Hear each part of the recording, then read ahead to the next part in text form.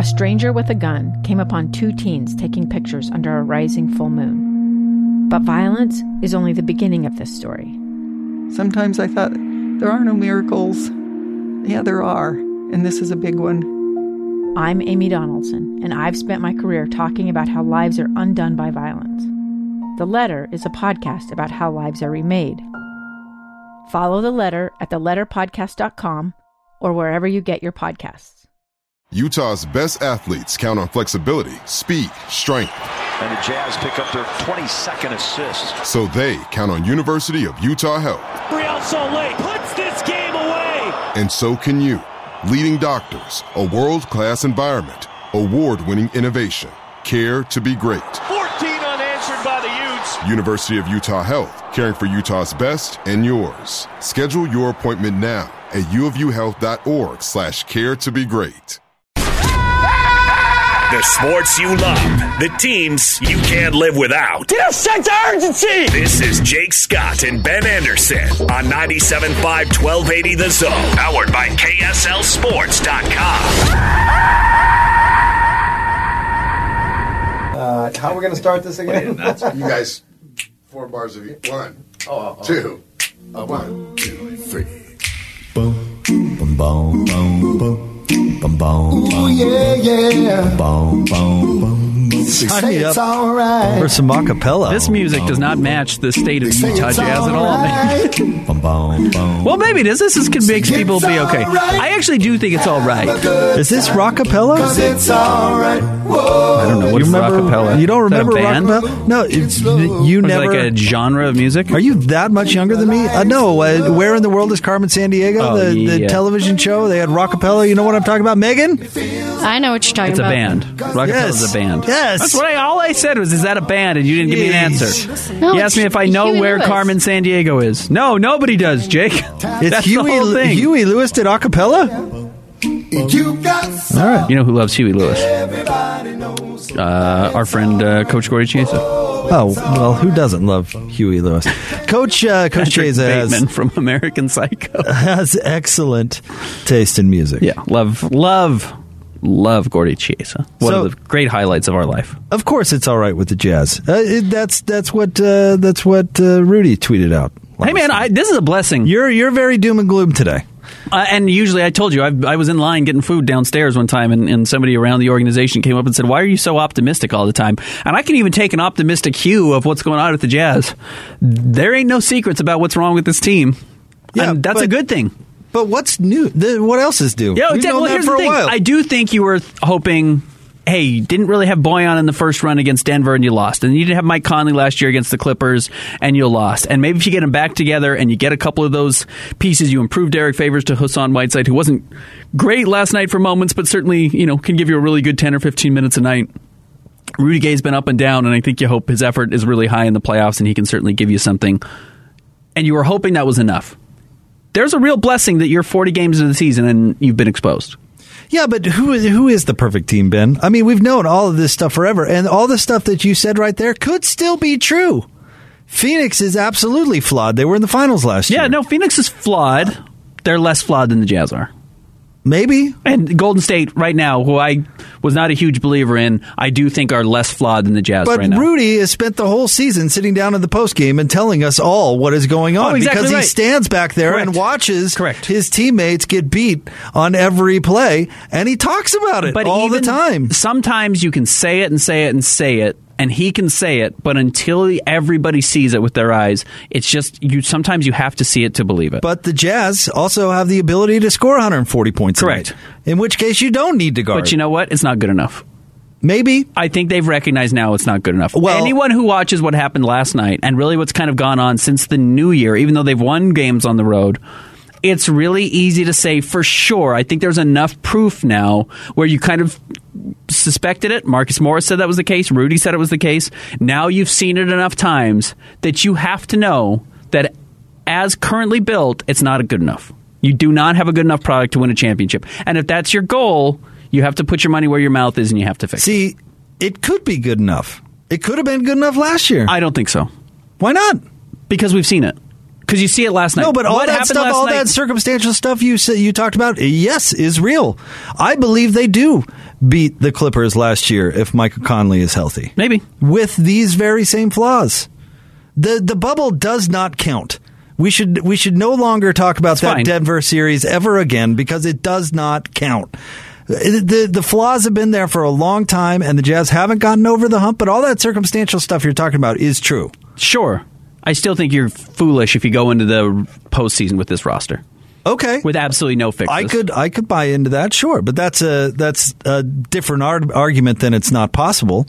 Could they improve their roster? Sure. They need to improve their roster. If they want to honestly say they're doing the most they can to have the best chance to win a championship, they need to do more with this roster. But this flaw is certainly nothing new. No, I agreed. I agree with you. We can say that it was exposed on this road trip because it got really bad, but it's no more true today than it was a month ago. I agree with that. But sometimes you need to collect a certain amount of data before you believe it Royce fully. O'Neal has been the best perimeter defender on the team for 3 years now. He's right. He's not 45. He hasn't changed physically. No, but I think you're realizing more and more that he's not. Teams have figured out better ways to attack the Jazz, and that is the other part of it. Teams have scouted now more and more the Jazz on how to beat them and have exposed more ways to beat them. Because the Rockets beat them 2 years in a row with a switchy D. Sure. That's been true, too. Sure. But now it's even to the point where, just go downhill against the Jazz. I mean, the problem isn't just that was the Jazz offense, and the Jazz fixed the offense by going out and getting Clarkson and Conley and Bogdanovich. Yep. They fixed the offense. Now teams have realized, hey, you can withstand the offense. This is how you beat them on defense. If they have to take the ball out of the basket, you can get back and set your defense and then get switchy, and then you can beat them. But right now, just drive in a straight line to the rim and you'll cook the Jazz, especially if Rudy Gobert's not out there. Now, if Rudy's out there, it covers up a lot of those mistakes, and that's the one thing we haven't been able to tell, even though we kind of knew it, but it was only in very small sections, 10, 15 minutes a game. But now we've had 4 games in a row where Rudy Gobert hasn't been out there, and you recognize he's the only thing that's keeping this defense together. And without him on the floor, they're awful, and you got to fix that. But they have him on the team, and again, that's been true forever. So what's a bigger problem for the Jazz, that the defense you're talking about, or their lack of ability to beat a switchy defense in their selfish play? Defense. Because I could make an argument that it's the other side. The defense. There's no question it's the defense. I don't think it's even close to the offense. Because you can look, Rudy Gobert, last 3 games, he's off the floor. They're the worst. They have the worst defensive rating in the NBA. I got it. So I don't think that the numbers show it. It passes the eye test. The players were talking about it yesterday. Marcus Morris has said it like we've talked about a lot. It's absolutely the defense. It's the problem with the defense. If the Jazz don't fix it, they can't win a title. And you're probably right. But they only scored, Ben, don't do math on the air. That's not a good idea. But they only scored, 55 points in the second half? Yeah. You know, they scored 35 points in the first quarter when they passed. Right. And then Detroit goes to the switchy D and they just fall apart. Correct. I mean, and they were tired. Look, and there was reasons they lost the game that don't have anything to do with just not having the talent on the floor. 5th game of a 5-game road trip. You heard it at halftime. The coach came out, who does the halftime interviews, and said, "We cannot wait to get home. We just need to get home from this road trip." I mean, that was the mindset of the coaching staff. We just got to get home. You talk about Mike Wells? Mike Wells said, "We just got to get home. We just cannot. We got to get off the road." Like they are so beat up. They've lost so many bodies. They're emotionally drained. They're dealing with the pandemic just like everybody else is. And then they've been in 2 different countries in the last week. It's been really difficult for them, I'm sure. That's another reason why they lost. But there's just no way to honestly look at this team and diagnose it and not say that it's fatally flawed as is. See, fatally there, Ben. I don't know. I'm not coming along that far. I don't think there's a chance this team could win a title. Oh, I certainly do. Yeah, I don't think as they're currently set up, there's any way they win a title. Who's not flawed? Everyone's flawed. There's never been a perfect basketball team, but the Jazz are flawed to a way that there's too many teams that can beat them. I don't think you'd say the same thing about Brooklyn, and they don't play any defense. Yeah, I don't know if Brooklyn's good enough to win a title. Yeah, I are agree they with fatally flawed? Yeah, they might be. Yeah, because they don't play enough defense either. Now, I don't watch them every night like I do the Jazz, and that hasn't been the same team together for 3 years like the Jazz have been. That's the other problem. You've got so much data on this team now to see exactly what's wrong with them, and it's very clear now. And we just got more important data in the last few days without Rudy Gobert out there, which just hasn't been the case. He's missed 4 games in 3 years. We never knew what the team really looked like without him. We could see it in stretches of an individual game, but when you see him when he's actually not out there, the towel is gone. You see everything on full display, and the Jazz just don't have enough. Yeah. Oh, well, I get back to Rudy's been telling us about it for a while. Correct. And still, sometimes you have to see it. Players say a lot of things. Sometimes you got to see it. I mean, you know what Rudy needs to do is he always says we and that sort of stuff. He just needs to start naming names. Yeah. You didn't defend.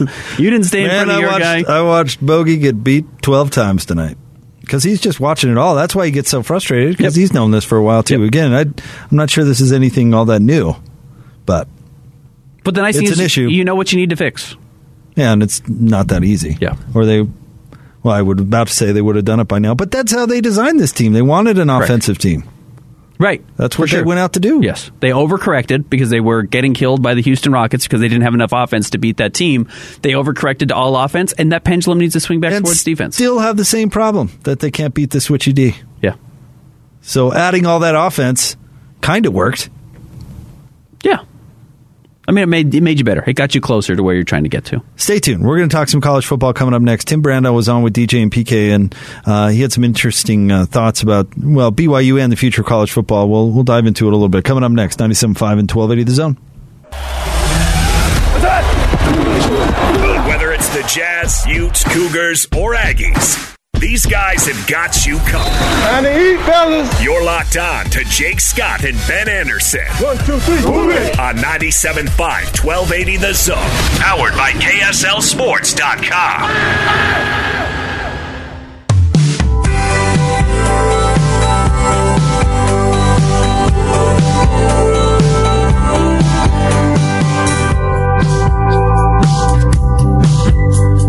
Don't look at your Twitter mentions, Ben. Don't. Because we're going to do a little exercise here. Okay. Because our friend Ute Shasta Trailer I see it, but I can't see what it's saying. Okay, don't flip away from it. All right. Our friend Ute Shasta Trailer, and we'll get into what Tim Brando was talking about here in a minute, but we were talking about 3 schools ranked in the top 25 from the state of Utah. Ute Shasta Trailer tweeted in a map with the other states and how they're represented in the top 25. Okay. And Utah is the only state in the country that has 3 schools in the top 25 this year. Okay. Pretty amazing. Now, there are, 5 schools with 2. 5 schools with 2? 5 schools with 2. Okay. We need to get the easy ones out of the way. Okay. California. Texas. Nope. California doesn't have 2. Nope. I guess California did not have a good year this year. Nope. They only had 1. So Texas and Florida. No, not Florida. Not Florida either? Not Florida. Okay, so there's no easy one. Texas, yes. Texas, Oklahoma. Oklahoma, Because Oklahoma yes. and Oklahoma State were both really good this year. Yep. There's Indiana. No. Notre Dame and Purdue did not get it? Nope. Purdue didn't end up ranked? Just 1. Well, You're missing a really obvious one. Who did the Utes just? Ohio State. Yeah, because they had and Cincinnati. And Cincinnati, yeah, very good. Michigan. Yep. And this one's the least likely, I think, Who was for it? you to get. North Carolina. Okay, the Carolinas. I was going to say it had to be one of the Carolinas or something like that. Yeah, North Carolina with Wake Forest and NC State, 2 unlikely candidates. I'm not great with populations, but man, you think about Texas, you think about California, and again, California didn't make it. Oklahoma's probably comparable to Utah as far as population goes, but per capita, for us to have 3 ranked football teams, pretty amazing. I mean, land space, that's one thing, but the Carolinas, Florida, I mean, the number of people that are in those states, even though they're, the Carolinas are small compared to Utah, the number of people that are in a lot of those states is crazy. So for us to have the success we've had in the state is extremely... Florida had 0. Florida was bad. Florida State's really bad right now. Miami's bad? Miami's bad. But how did, usually there's an FAU Central or something. Florida or something yeah, it's gets in there. Yeah, we were at South Florida. Those 2 teams, Central Florida and South Florida, should be good. 0. How about that? Is Scott Frost a thief? What was going on there? What's that guy's deal? Winning in Nebraska is a lot different than winning in Florida. I mean, it's recruiting. Sure, but who can you get? Yeah. Did he just get lucky in Florida? Was just winning there, or it was a good spot. It was good to be the next best team outside of the 4 major, super conference teams. He got everybody else by recruiting, the 3rd and 4th best player on every high school team and got them to go there. And then he got to Nebraska and couldn't do it. Must be. No, here's the thing. Nebraska had a coach that was really good at fooling young people into coming to Lincoln. Not everybody can do that. Tom Osborne was a legend because he was so good and the program was so good, people will go, yeah, sure, I'll go play in Lincoln. But now, who wants to go play for a dog in Lincoln? That's crazy. I've been to Lincoln, and it's fine. I mean, I shouldn't look down upon other communities, but there's not a lot of there. You know what I mean? It's not close. It's not easy to get to. They do have a rabid fan base, but it's not. There's not a whole lot to do. I don't know. I mean, at least when you have Logan, like a college town in Logan, Salt Lake isn't that far away. There's only 5 teams ranked west of Texas, and Utah has 3 of them. California has 1, and Washington has 1. Or is that Oregon? Oregon, excuse me. Oregon has 1.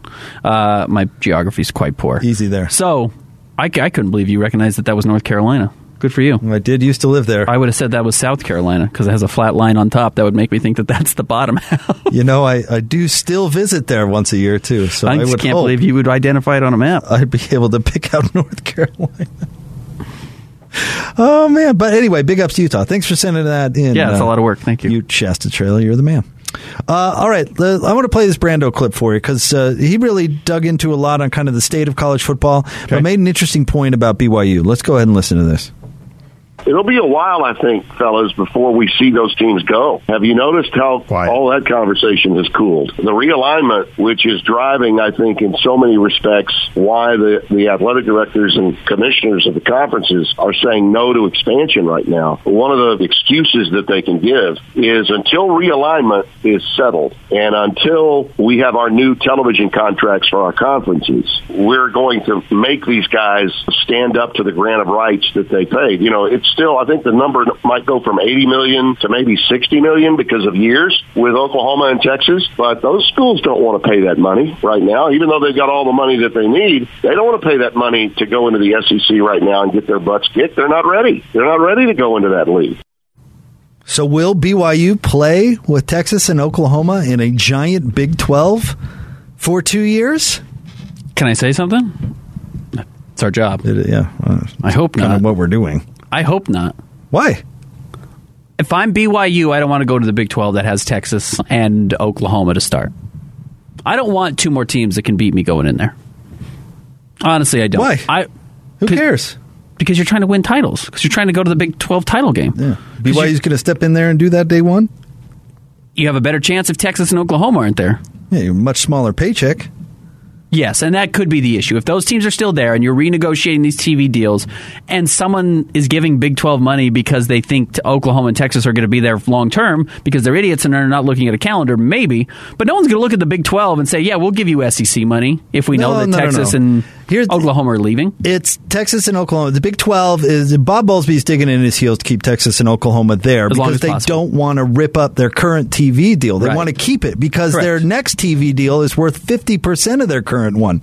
So they want to keep them there to keep that money there. BYU gets in and gets a share of the pie for 2 years, which is going to be a bigger overall payday, you would think, than it would be without Texas and Oklahoma. Who cares about competition? BYU's going to get a big payday, and they'll maybe be able to play a couple of those teams, which is a good thing, not a bad thing. I had the exact opposite take. Who cares about the payday? Who cares? You're a fan. Who cares? I don't care what Kyle Whittingham makes. I don't care if Utah's making money or losing money. Now, if you get to the point where you have to shut down a program, yes, we can talk about extremes. BYU's not hurting financially, neither is Utah. I don't care what money you make. But I don't care. No, I agree with that take, and I think overall fans get taken advantage of because it's not in their best interest to care how much a university makes. So I do agree with you. I'm not. But if you want to talk about BYU's ability to compete, right now it's all about cash because right now they don't have any of it. And they need to maximize. You want to know why Utah's football team has been so competitive so immediately in the Pac-12? Because they're smart fiscally. Because they went from a tight budget where they had to maximize every nickel, and all of a sudden when they got this windfall, they didn't go spending like a drunken sailor like say UCLA or Cal or any of these other programs that can't field a recruiting budget. They were smart about it all, including slow playing their stadium. So all of a sudden they can have the biggest recruiting budget in the entire league because they're smart with their money. BYU right now has their disadvantage is all financial. And so the more money they can get into the door, the more they can spend on recruiting and facilities and all these things that make the Alabamas and Georgias of the world what they are. because they take this money and they turn it into the on-field product. It's very much a factor. It is a factor. I'm not arguing with you there. I think BYU has a better chance of winning if Texas and Oklahoma are cleared out than they do by getting bigger paycheck for 2 years. I don't think BYU's winning in those 2 years either way. I'm probably with you there, but if Kalani continues his program going in the right direction, certainly better to jump in a few seasons if Texas and Oklahoma have vacated the area and it's chaos and it's a land grab and BYU has a chance to come in and say, look, we're a huge chunk of this conference now, and you're just not going to be able to do that with Texas and Oklahoma because right now Texas and Oklahoma make up, 50% of Big 12 football? The value, yeah. So when those two are gone, everyone's going to be scrambling to try and figure out who's important, who's not important, and if they're gone, BYU, I think, has a chance immediately to establish themselves versus if you jump in those first 2 years and struggle the way the Utes did when they jumped into the Pac-12 and you go 5-7 in back-to-back seasons because you've lost to Texas and because you've lost to Oklahoma and you randomly lose to Baylor and you don't get to your expectations, I think that's more difficult. So Brando's certainly right about what's going on with the Big 12. If I'm a BYU fan, this might sound anti-competitive, but I think it's good for the long term. You want Texas and Oklahoma long gone.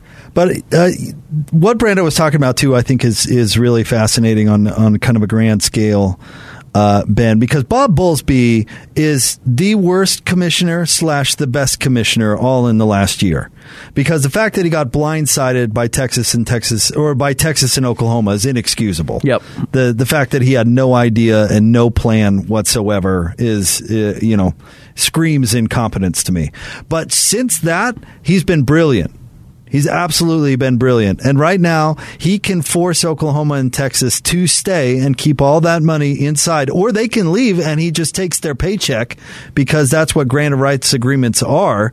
They could go to the SEC tomorrow, but the Big 12 keeps all of that dough. And he's not going to bend on that like the ACC did, for example, with Maryland when they went to the Big 10. The ACC just settled. Bowlesby's not going to do that because he has leverage over ESPN and he wants his next TV deal. That's the one he cares about. So that 50% haircut they're going to take without Oklahoma and Texas, this is his trump card to get a better TV deal for his next deal. ESPN, if you want these two teams, well, guess what? You're taking care of us in the next deal. Sure. That's happening. Or at least you're giving us a bid that we can take to Fox and twist their arm. That's what he's doing. He's digging in his heels. It's brilliant, really. But all these universities have also slowed on the playoff expansion, Ben. They didn't come to an agreement yesterday. That had all the momentum in the world. But now these universities are saying, ESPN wants something. They want a bigger college football playoff. Well, guess what? You're going to take care of us first. We're not doing a thing until you take care of us with our conference TV deals. So there's this weird standoff between ESPN and all of the universities, and it's about the next TV deal for all these conferences. ESPN, if you want more inventory in the college football playoff, guess what? You're taking care of us on the back end, and it's brilliant. Bob Bowlesby is the best financier in all of college football, and he proved that last time the Big 12 was talking about expansion, and he had no real interest in doing it, but you remember him coming out and having all these schools make these fake pitches to the Big 12, including BYU, and played them like a drum to just say, we think we can expand. We think it can cost Fox Sports or whoever their ally was at the time X amount of dollars to add all these teams because the rule was if we add teams, you have to add that big of a share. And then what he ended up saying is, well, how about this? It'll cost you less overall if you just give the 10 existing teams more money, but don't include BYU or any of these other teams, Cincinnati or whoever's going in to apply to try and get some of these jobs. He says, what if we just back out and you just give us more money instead of spreading it around to BYU or Cincinnati or any of these Florida schools? Just give Texas and Oklahoma State a little bit more and we'll all be happy. And he did that because he's really good at using the leverage he has. And so you're right. And he will do things. He will operate in the next couple of years with the best financial interests of the Big 12 in mind. And he has nothing to lose because he already stirred up a hornet's nest when he sent a cease and desist to ESPN. Correct. So he's got there's no goodwill left there. Yes. So he has to play all the leverage he has. It's a crazy game. But when these TV deals start getting negotiated, Ben, then and only then will they expand the college football playoff. Which conferences are going to want the college football playoff expanded? Does everybody? Everybody not named the Big Ten or SEC, probably. Probably. I mean, the ACC probably doesn't care. Unless they think, Clemson should be good enough by themselves and nobody else is knocking on the door. Well, they all want it, Ben, because it's going to be a bigger paycheck. Should be a bigger paycheck. But their leverage is slow playing it. That ESPN really wants it. Right. And they want it too, but they can get more money if they wait on it. Right. So everyone's going to want it. The Pac-12 is desperate for it. As soon as Texas and Oklahoma leave the Big 12, they're going to really be desperate for it. And so this is going to be a little bit of a game of chicken to see who's willing to wait longer. Because then the leverage will flip to ESPN if they wanted to. My wife is a negotiator, for a living, but also in her, personal life. She's the type that will be like, oh, the price tag says 10. How about I give you 5? But I'll buy 2. But here's the thing. She wants to buy it. Right. But her leverage is bouncing. Correct. Some people are better at it. I'm not good at that. I'm really bad at that. I'm not good at that I'm not either. a good leverager. Some people are really good at it. I'm not. Bob Bowlesby, though, good at it. Joe Manchin, West Virginia, really good at it. Really good leverage guy and willing to walk away. It happens at every level. We're talking about the highest level of politics. We're talking about Big 12 expansion. There are people who are really good at it. Who's done a nice job by being patient is Tom Holmoe. Now, BYU hasn't gotten everything they wanted. They're pretty close, though. They're going to the Big 12 because they've been willing to wait, and they've used ESPN as leverage for themselves, and they've done a really nice job as well. I still go back to my point, though. If I'm BYU, I'm just not that worried about the money. Now, the money is why they're going. The access is why they're going. It's going to help them. It's going to give them a much more secure spot than Independence. But if I'm a BYU fan, my biggest concern is how do I win as quickly as possible in the Big 12? Because when you establish yourself as a loser, it's really hard to change that identity. But that's where the dough comes in. The dough helps. Especially at BYU where, and of course none of this stuff is officially legislated, but we've all heard you've got to operate in the black in the athletic department. They don't have the state of Utah subsidizing their recruiting budget like other universities. Yeah. There's some hard and fast rules, and BYU gets a reputation for being thrifty, but that's the reason.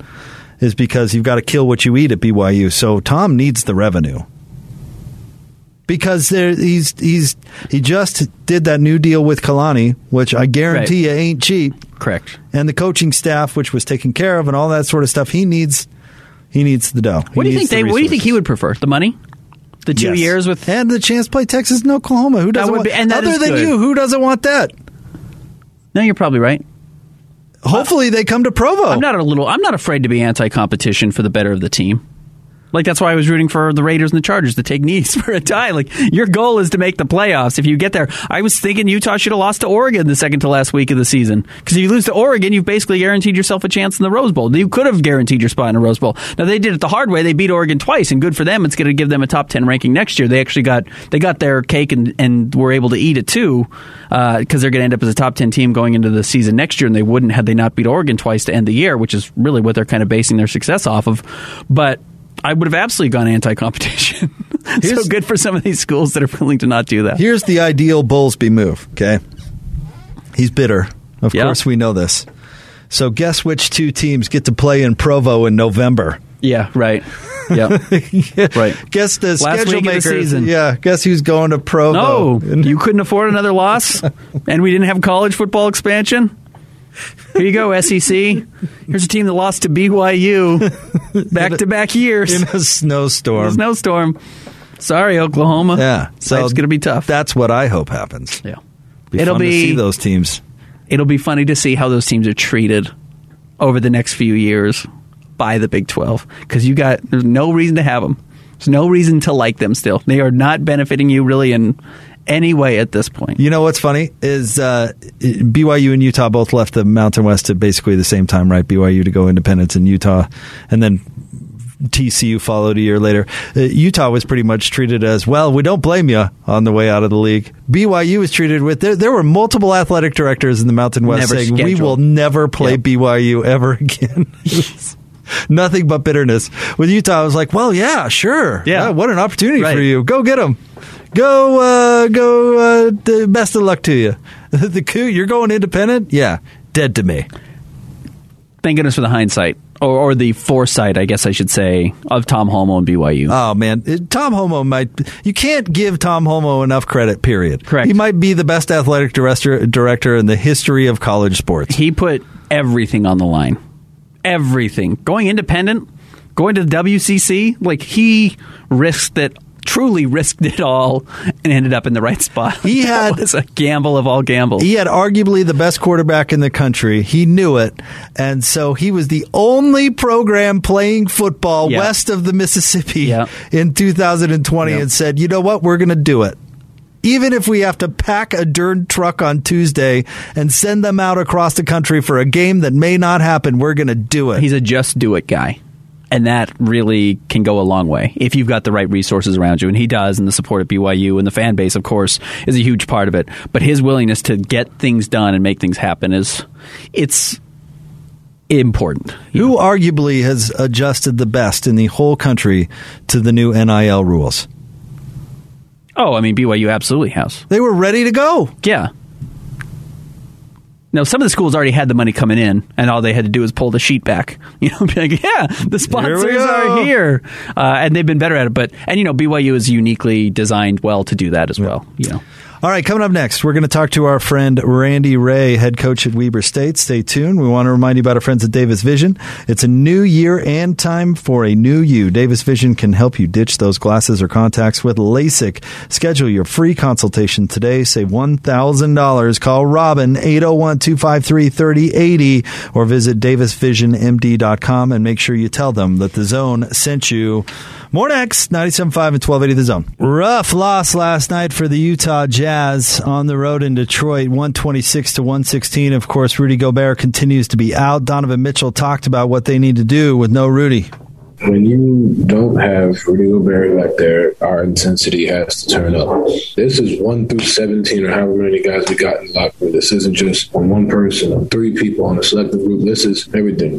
We were locked in when we had to be against Denver. We were locked in from start to finish. It didn't look necessarily pretty all the time, but it felt like we were communicating and talking. So it's not that we can't. Obviously, the glaring thing is Rudy's not back there to save us and protect us on the defensive end, but we've done it. We're capable. Now it's like, are we going to do it on a consistent basis? This update is brought to you by 5 Star Painting. Refresh the inside or outside of your home with 5-star experience with 5 Star Painting. They've got time, skills, and tools. 5starpainting.com. That's 5starpainting.com. Who's got it better than us? Nobody! Your home for the best sports coverage in Utah. You're listening to Jake Scott and Ben Anderson on 97.5 1280 The Zone. Powered by KSLSports.com.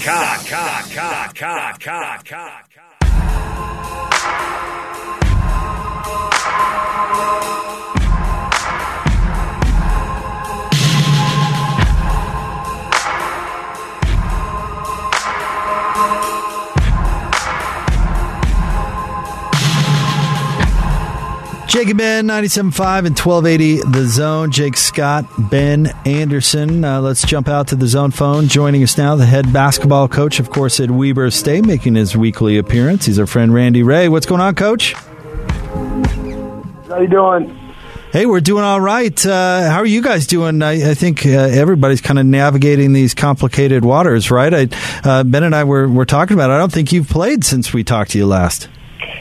We have not played. We were supposed to play Idaho State last Saturday, and they had to cancel or reschedule because of the COVID, and so it's been a little while. Yeah, we're trying to get geared up. We do play on Thursday against Idaho here, and then we were supposed to play Eastern Washington on Saturday here, but they just canceled it as well or rescheduled it. So yeah, it's a little quirky times, that's for sure. Kind of.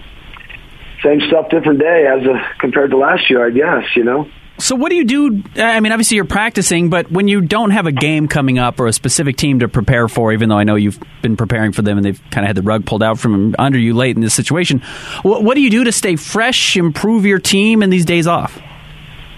It's not easy. It's not easy, when you got that much time off. What we did was we spent a day last Friday where we just scrimmaged, had an inter-squad scrimmage, and got up and down and tried to keep our rhythm and timing and stuff. And then, we gave our guys the weekend off, no practice for Saturday, Sunday, and then brought him back yesterday. Had a good hard workout, and it's. But now we got a game on Thursday, so there's something to look forward to. So we can kind of start our preparation today. But it's not easy. It's hard on these guys. You get geared up to play at Idaho State. You're about a day away from going up there, and then you kind of got to retool. But hey, it's the times we live in, and like I keep telling our guys, the great ones adjust. So we just got to keep adjusting to whatever's thrown our way. Well, with a little time off, I'm sure a little time for reflection on the season thus far, and I'll ask you, what do you like best about this particular version of the Wildcats? Well, I like our competitiveness for sure. We got a bunch of guys that really like to compete. They like to play. We got some good toughness. I like our togetherness where we're at right now, and it's pretty much been that way all the way through. So those are the things I do like about our team. We got to continue to get better in some areas. Our defense is going to be the key to having success down the road, and we're constantly working on trying to improve that and our rebounding. But I do like this team, and I like how hard they come. They play every day in practice. They come to work every day with a good mindset. They want to get better. They want to try to be as good as they can be. So I like that's what I like about them. One of the things you don't get to do very often in college basketball that you are going to have the opportunity to do now is you're going to play, is it Idaho State back-to-back games now coming up next week? What's that situation like? Yeah, it's a little different. We haven't done that. But, last year when we did play games, we did play the same team twice, back-to-backs because of COVID. We didn't travel around. So we were kind of used to it because we did it last year. But it's a little odd, but quick prep, obviously, you play the first game and then you figure out what you didn't do very well. So you got a day to figure out what you got to do better the next time you play them. But so there's some advantages, there's some disadvantages. But like I said, we were used to doing it from last year. We did it almost every weekend. And then the other thing, too, is now that we've got rescheduled games, we're throwing a whole bunch of games into a short period of time. I mean, we've got a stretch where we're going to be playing 5 games in basically 9 days. And because they're rescheduling the games that we missed on Mondays. So now you're looking at playing Monday, Thursday, Saturday, Monday. And then come back and playing Thursday, Saturday the next week. So it's going to be a tough stretch, trying to keep your guys fresh and healthy and everything. Switching gears a little bit, Coach. Ben and I were talking about something a little earlier in the show, and I'm curious to your thoughts, and I feel like you're actually the perfect person to ask. But this year, the state of Utah had 3 Division I football programs finish in the top 25. No other state had more than 2. And we got to talking about the great sports in this state collegiately, not just college football, but college basketball. And you've coached at Utah State, you've coached at Utah, and of course here at Weber State. Coach Hill at Weber State has had it rolling for a few years. You've had unbelievable success, getting into what's happened at BYU in football and basketball. Is there something about this state that enables great college athletics? And I've been around a little bit. I've been in the state for a long time, but I was at Colorado State. I was at Colorado, Denver University, places like that. The thing that I think jumps out at me since I've been in this state is how much the universities care about wanting to try to be good, and I think you got to have that commitment from the universities. And I think we got really good fan bases in the state of Utah. People are really sports driven around here. And you see that rubbing off on the universities wanting to try to help their programs be as good as they can be, putting money into it, supporting the programs and everything. And then the fan bases coming out and supporting as well. And that's what I think stands out to me compared to the different programs I've been in. And I think that's the way it is through just the state of Utah.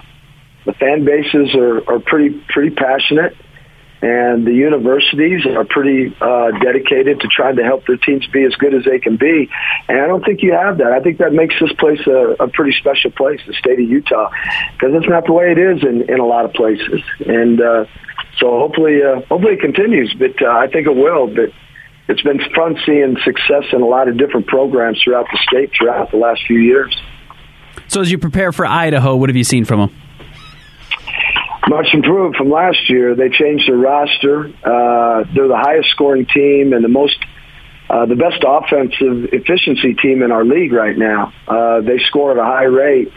They've got good athletes. They've got a really good shooting team. They got 4 or 5 guys that shoot over 40% from three, and then those same guys are athletic enough and good enough players. They can go by you and make plays. So this is a really hard team to guard, and most teams in our league have really had trouble guarding them so far. They just put 93 up on at Eastern Washington the other day. So we got a huge challenge guarding this team, and any team that can really shoot it and bounce the ball by you is a really hard team to guard. So that's what I see. They're a lot better than they were last year. This team can play with anybody on any floor on any night. So we got a big challenge. The game is Thursday night in Ogden, tip-off at 7 o'clock. And Coach Ray, we always look forward to you jumping on the show. Thank you, as always. Yeah, thanks for having me, guys. Appreciate it. Thanks, Coach. Yep. There you go. That's our friend, Coach Randy Ray. Jumps on with us each and every Tuesday here on Jake and Ben. And a testament, because it probably not felt like the easiest year for Weber State. They're still atop the Big Sky right now as far as conference standings go. They're 3-1. Have some nice wins early on, 10-5 overall. There are a couple of other teams that got a couple more wins, Montana State specifically in non-conference play. But he's positioned themselves again to have a great run. And yeah, it's going to get tight here playing so many games so quickly. You hope they've got good health and don't lose many bodies to the COVID that's going around for everybody right now in all of college sports and professional sports. But he's positioned that team great to succeed and withstands lots of difficult issues this year. What did you think about his answer about sports in the state? He's accurate. Rick Bucher got in trouble one time. He was talking about... One time? Well, a lot of times, but what did he say? It was a bunch of angry Mormons in Utah. I can't remember what it was. But there really is a thing about, one of the things we do, because we are not a huge party state. There aren't, there's not a huge drinking scene or partying scene. We go to sports games. We go to events, and even if your family didn't grow up LDS, it's just not a part of the culture here. There are people who party, but even passive people are interested in what's going on with the sports teams locally because there are fewer things to do otherwise. So the interests are there, and I think he's exactly right. That does parlay into success because there's attention. There's a lot of juice in this town. Yeah. There really is a lot of passion for sports, and as far as universities go, that means donations. Right. That means, I wonder if you really looked at financially what Damian Lillard has done for Weber State. Oh, yeah. Oh, what one player can do? Or even the show, Harold Arsenault, when he beat... they beat North Carolina, right? Yeah. I always get confused because it was Duke fans who bought up all the Weber State stuff when Weber beat North Carolina. But what did that do for Weber State? I mean, it's been a proven thing. You go look at enrollment in universities after the sports teams do well, and it's it's all branding, And so around here, sports is a big deal because people support it and people care about it. And there's enough. I mean, there's just a general knowledge. Sports fans are smart. There's an interest in that type of thing. We know C.J. McCollum went to Lehigh. Especially when there's the outlier of, hey, this player was an outlier and went to this weird team. People know that Damian Lillard went to Weber State. And he's particularly upfront about his college, too. I mean, he wears number 0 because he's from Oakland. So he's open about his past. Because O-Town, he says it's an O, not a 0. But then we'll also talk about going and playing in Weber. He is not, or in Ogden, I should say, Another at Weber O? State. Yeah, so he's not afraid to talk about what his past has been, and you're right, it gives a ton of legitimacy, but you also need a guy like Randy Ray there to know how to nurture that crop. You know what the Pac-12 problem is, Ben? It's the same reason that BYU always got frustrated with the WAC and Mountain West. No juice. There's not a lot of juice. There's no juice in the Pac-12. There's juice for a couple of programs, and that's it. There's juice for a couple of more when they're winning, but that's it. There's no juice for Cal. It was fun. I mean, you remember going to Pac-12 Media Day, and Larry Scott would talk about, there's beaches, there's other things to do. It's hard to sell people on a Friday night to go to a UCLA game when there's other things going on in Los Angeles. And it's kind of that's probably the wrong approach. You might be right. Your job is to fix that, not just throw your arms up and say, I don't know what to do about it. His job really is to fix some of those issues and create that juice, because that should be a destination. Going to a UCLA game on Friday, a USC game on Saturday, those should be opportunities and destinations, and Larry Scott really let it get away. And you can create juice. That's the thing. You can. You absolutely can. Look no further than the University of Utah. Correct. One of the reasons Coach Mack was let go is because nobody was going to the game. Right. Because the product was stagnant at that particular point. But hype it up. Be excited. Yep. Be excited about what's going on. Negotiate better options for your team to be on national television in midday Saturdays, because you're talking about it's all branding. Just being out there, just seeing that you're out there means you're important. Yep. I totally agree. We'll have more coming up next. We'll get you ready for Hans and Scotty G. It's Jake and Ben, 97.5 and 1280 The Zone. The sports you love, the teams you can't live without. Get a sense of urgency! This is Jake Scott and Ben Anderson on 97.5 1280 The Zone, powered by KSLSports.com.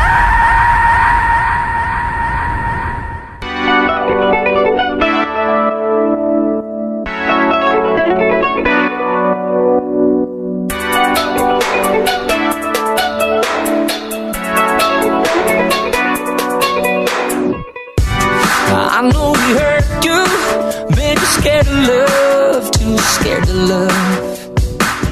Jake and Ben, 97.5 and 1280 The Zone. Big thanks to Coach Randy Ray, who jumped on with us in the last segment. His interview is brought to you by our friends at Larry H. Miller Chrysler, Jeep, Dodge, Ram in Riverdale. Live here, work here, cheer for the Wildcats here, buy here. Larry H. Miller Chrysler, Jeep, Dodge, Ram, Riverdale. Online, lhmriverdale.com. What's the biggest story in sports in the state of Utah right now? Probably the Jazz not playing well, but I don't know. How long until the Rose Bowl is no longer the biggest story? Yeah, I mean, I do think the success of the college football season is big. The draft is going to come up for the NFL. It's going to pick it up. I do think pretty quickly here the NBA trade deadline is going to become the talking point for Jazz fans, regardless of how well the Jazz play or don't play. I think there's a real bad taste in the mouth right now of Jazz fans for what has happened over the last week and a half, 2 weeks, which is funny. I mean, I think your point about nobody in the NBA is great right now. Phoenix is really good, and they're not perfect. I mean, it's funny. You look back at the defensive rating for the Jazz over the last 3 games. It's the worst in the NBA, and 29th is Phoenix. Like, nobody's perfect. There is not a team right now that is running wild. Golden State has a ton of momentum getting Klay Thompson back. They can make trades if they want to because they have good young pieces and draft picks. So there's energy there, but I do think the NBA is still wide open for the taking if you want a championship this year. And I think that, on top of the Jazz not playing particularly well the last few games, is going to be a catalyst if they decide to make a move.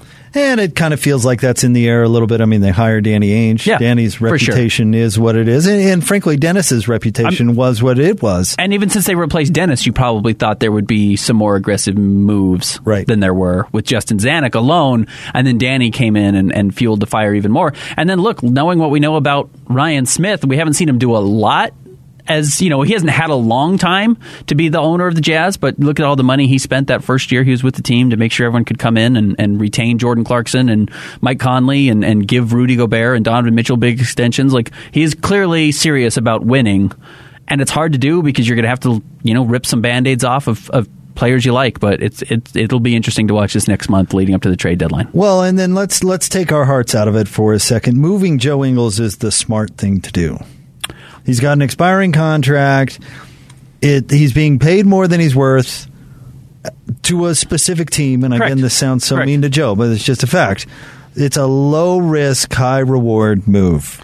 Yeah, and I think that is how you have to weigh it. You have to start off with probably, if you were ranking your tradable assets, you invert this. Like, your most tradable asset is Rudy Gobert or Donovan Mitchell, whatever. But really, if you're talking about what you can afford to move on, it's probably Joe 1, Jordan Clarkson 2, Bojan Bogdanovic 3, because you're trading offense for defense. That is going to be the move the Jazz make if they make one. And I would think that would probably be the order. But see, if you trade Bogdanovic or Clarkson, there's a significant amount of risks there that you're not going to get back what you're sending out. I think so too. With Joe, there's no risk. I mean, they should do that baseline move, Joe, just for no other reason than that's an asset that you're not going to have after the trade deadline. Correct. Even, yes, I think you're right. But based on the fact that you're probably not going to sign him next year because of what it would cost you in luxury tax, and he tweeted out he's not planning on retiring. It sounds like he wants to be in the NBA next year, and you're not planning on having him unless it was a victory lap of just saying, hey, we love to see Joe finish his career here in Utah. If he's not going to do that, then you're right. Losing an asset for nothing is the worst thing you could do. It was the reason that the Jazz not trading Paul Millsap and Al Jefferson in the last year of their deal was so ludicrous because, well, you were going to make one last gasp effort to go to be the 8th seed in the playoffs. I mean, it made absolutely no sense, but you had all this expiring money and assets that people wanted. Right, that teams would have gladly given you an asset just to get out of some salary cap pinch. That's where you've got Joe. You find a team that's like Portland that is so capped out and underperforming that they do anything to get down beneath whatever threshold, even the salary cap. Correct. So they'll take Joe Ingles' $14 million expanding dollars and give you an asset for just you helping them out of a jam. I mean, unless Joe is truly your sixth man, it makes zero sense that he's on this roster after trade deadline. Yeah, and it's unromantic. It's difficult to do that. It's even hard to talk about doing that with players and people's lives, and I understand why that's frustrating. And that's why I wouldn't want to be a GM. That's why I wouldn't want to be a GM, and it's the downside of being a player. You know, it's not the type of position most people find themselves in work. But Joe knows. Joe knows. That's what we were saying earlier. Correct. Listen to him on DJ and PK. Yeah. He knows. Well, I told you yesterday, listening to Jordan Clarkson in his postgame, he was talking about how many times he's been traded midseason, and he wasn't specifically asked about, do you think you could not be on this roster? But you could tell it's front of mind that these guys recognize that change is coming for the Jazz, and I do think that will be the big talking point over the next 29 days because the trade deadline's coming up on February 10th. They'll make at least one. I think they have to. I would bet. Yeah. They'll make at least one. All right, stay tuned. Coming up next, Steve Hans Olsen and Scotty G. Want to remind you about our friends at LendRight Mortgage. They'll be live with DJ and PK tomorrow morning to help you with the lowest rates on your new mortgage or refinance. Listen tomorrow and visit LendRightMortgage.com for more information. More next. Well, Hans and Scotty next. Ben, I'll talk to you tomorrow. 97.5 and 1280 The Zone. I'm Dave Cawley, investigative journalist and host of the podcast Cold. Don't miss Cold's new Season 3, where I look into the unsolved disappearance of Cherie Warren, a woman last seen leaving her job at a Salt Lake City office in 1985. Police cast suspicion on Cherie's estranged husband and boyfriend, but never made any arrests or recovered Cherie's remains. Find Cold Season 3, The Search for Cherie, anywhere you get your podcasts.